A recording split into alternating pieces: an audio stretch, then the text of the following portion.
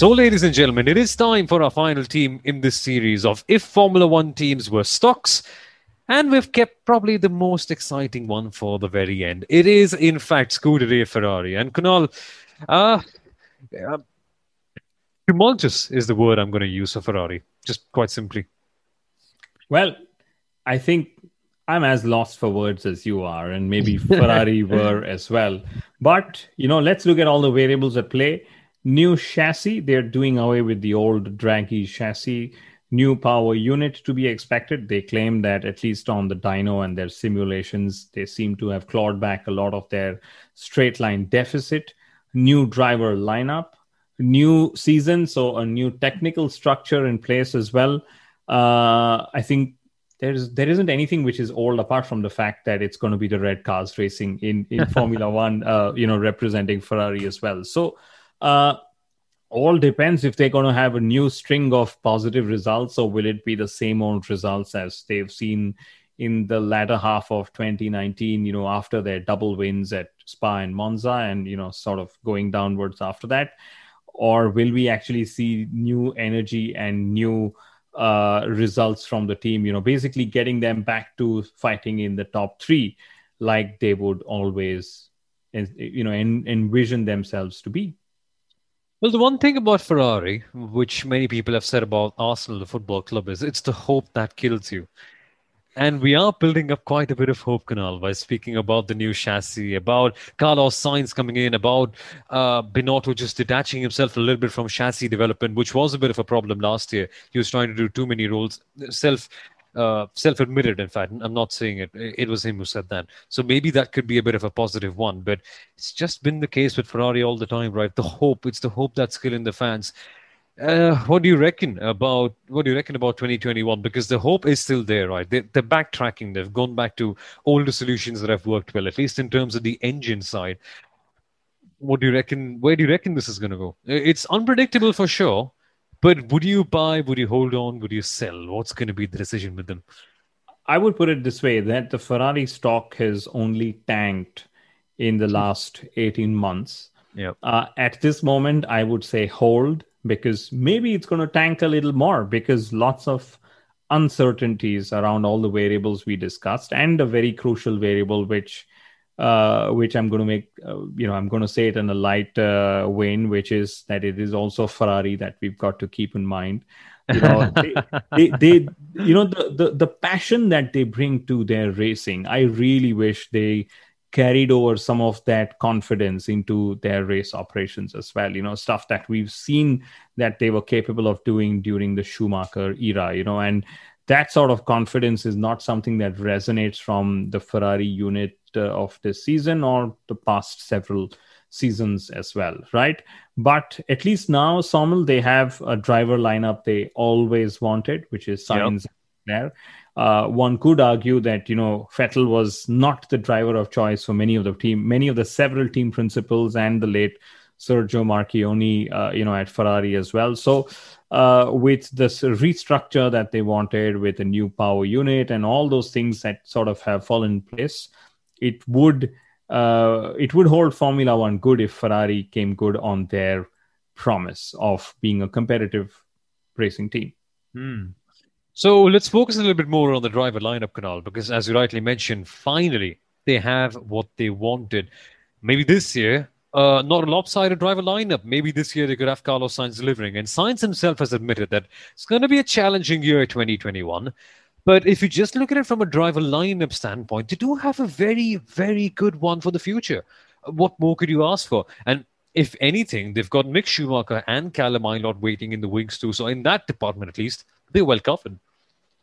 Yeah, I think they've got a fairly good junior driver lineup. I will add Robert Schwartzman to that list Robert as well. Schwartzman, yes. Fantastic junior talent, deserves to be in Formula One. Mick Schumacher, like you pointed out as well. Also, Leclerc and Sainz, pretty exciting talent in themselves. We saw what Charles Leclerc did in 2020.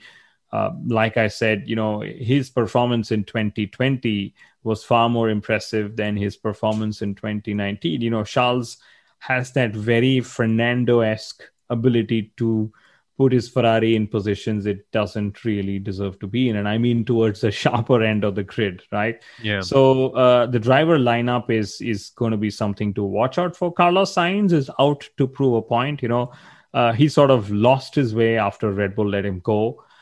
He got lucky that McLaren were on the upward trajectory last year when he sort of got his string of finishes.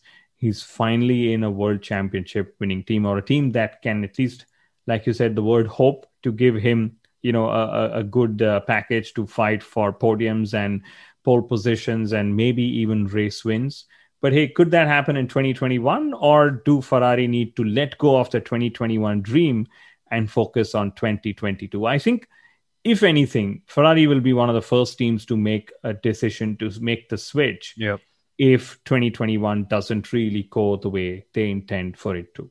And maybe that could be the ace up their sleeves in the long run. But even for now, folks, Carlos Sainz, Charles Leclerc, such an excellent driver lineup. I think consistency is not going to be a problem. But if there's one reason that deters one from buying the Ferrari stock, it has to be the technical side of things. And that's going to change in 2022, definitely.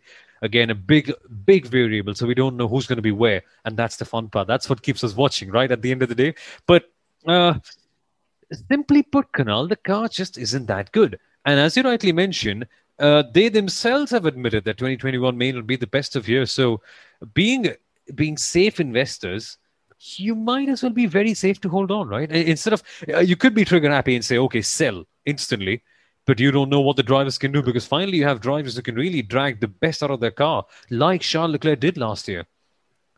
Absolutely. And, like even Carlos Sainz did last year, he was able to put that McLaren into places where, one wouldn't imagine for that car to be. So both drivers, again, very capable of, pulling their load much further, much higher.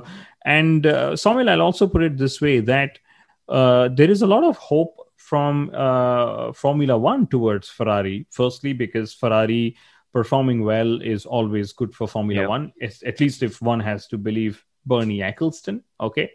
And second is that we know that what held Alfa Romeo and Haas back in 2020 was the deficit of the Ferrari power unit, right? So Ferrari are controlling their competitive quotient while also, directly impacting the competitive fates of, their customer teams. So all in all, I would hope that Ferrari are able to resurrect their form and help their customer teams also become far more competitive in the coming season. Oh yeah, they've got a real pressure in that department too. But finally, Kunal, before we conclude, we just have to speak about the elephant in the room, and it has to be the engine, right? Because the engine, ever since the inquiry came in, and Ferrari were allegedly manipulating a loophole in the system, and then they mysteriously were cleared off with a private tap on the wrist. That just was, of course, suspicious. Some people have called it Ferrari International Assistance. That's what the FIA stands for. Not me, people. But that power unit has compromised them at least a couple of years. And considering that it's the customer teams also being compromised by this one, I think it's a real source of uncertainty. Will it pay back just to go back on the old formula for them? Well, I don't know if it's the old formula or the new engine formula that they have. But at least we'll put it this way, that they were told well in time by the FIA to not go down the route that they had chosen, right? I think one of the former Finnish drivers, Mika Salo, I think he went on to some of the localized media to actually say that Ferrari were cheating and they were told to use less gas than the other teams as a way to sort of make up for the deficit and the likes. Yeah. But I think that is all behind them. Soumil, let's hope for that. And if they are able to bring the grunt back in the Ferrari power units, I can only imagine that the midfield is only going to be that much more competitive in 2021. So for anyone thinking that this is going to be 2020 version 2, think again. I definitely think 2021 is going to have its own story to tell in the years to come. For better or for worse, we don't know. But for that, we have to hold on and see what happens. So if Ferrari was a stock, folks, keep it on to yourselves. Let's see what happens in 2021. But folks, that is the end of our series of if Formula One teams were stocks. Would you buy, would you hold on, or would you sell? And folks, if you liked what you heard or what you saw, feel free to give us a subscribe or to leave a like rather. And in case you didn't, just let us know in the comments why. Any creative suggestions are always welcome, and we want to really work together to make this into an even better platform. And your suggestions will really help out with the same. But folks, thank you so much for listening. Thank you so much for watching, and thank you so much for being a part of this canal. Really fun exercise, this one. And 2021 really does turn out to be, let's hope it turns out to be rather fun year. Considering all that we've discussed, it does seem to be going on the right track. Absolutely, Somal. And I had to end this episode by saying our favorite word, which is absolutely. Yes. So As always. As always. Yes. So it was great to do this. Fantastic theme. The theme was recommended by Nityanand, one of our colleagues who loves his numbers and graphs. So if you see a lot of that on social media and you enjoy them, it's courtesy of Nityanand and Sundaram and several other members of Pitch to Podium. So thank you so much for listening, guys. Thanks. It's great to be doing this with you, Somil, as well. And I'm sure I'm going to see you at a video and on the podcast very, very soon. Pleasure's all mine, Kunal. And folks, before we go finally, we're expanding, we're growing, lots of big stuff coming up on Pitch to Podium and on the Inside Line F1 podcast, including the Inside Line F1 podcast live sessions that we're already doing on the channel, remember? And we're also having more content come up on our social pages, including the GP prediction competition. All that good stuff. For that, links in the description. That is where you can follow us and keep up to date with what's going to happen. But folks, honestly, thank you so much for listening. Thank you so much for watching. See you around for the next one. Bye-bye. Bye-bye.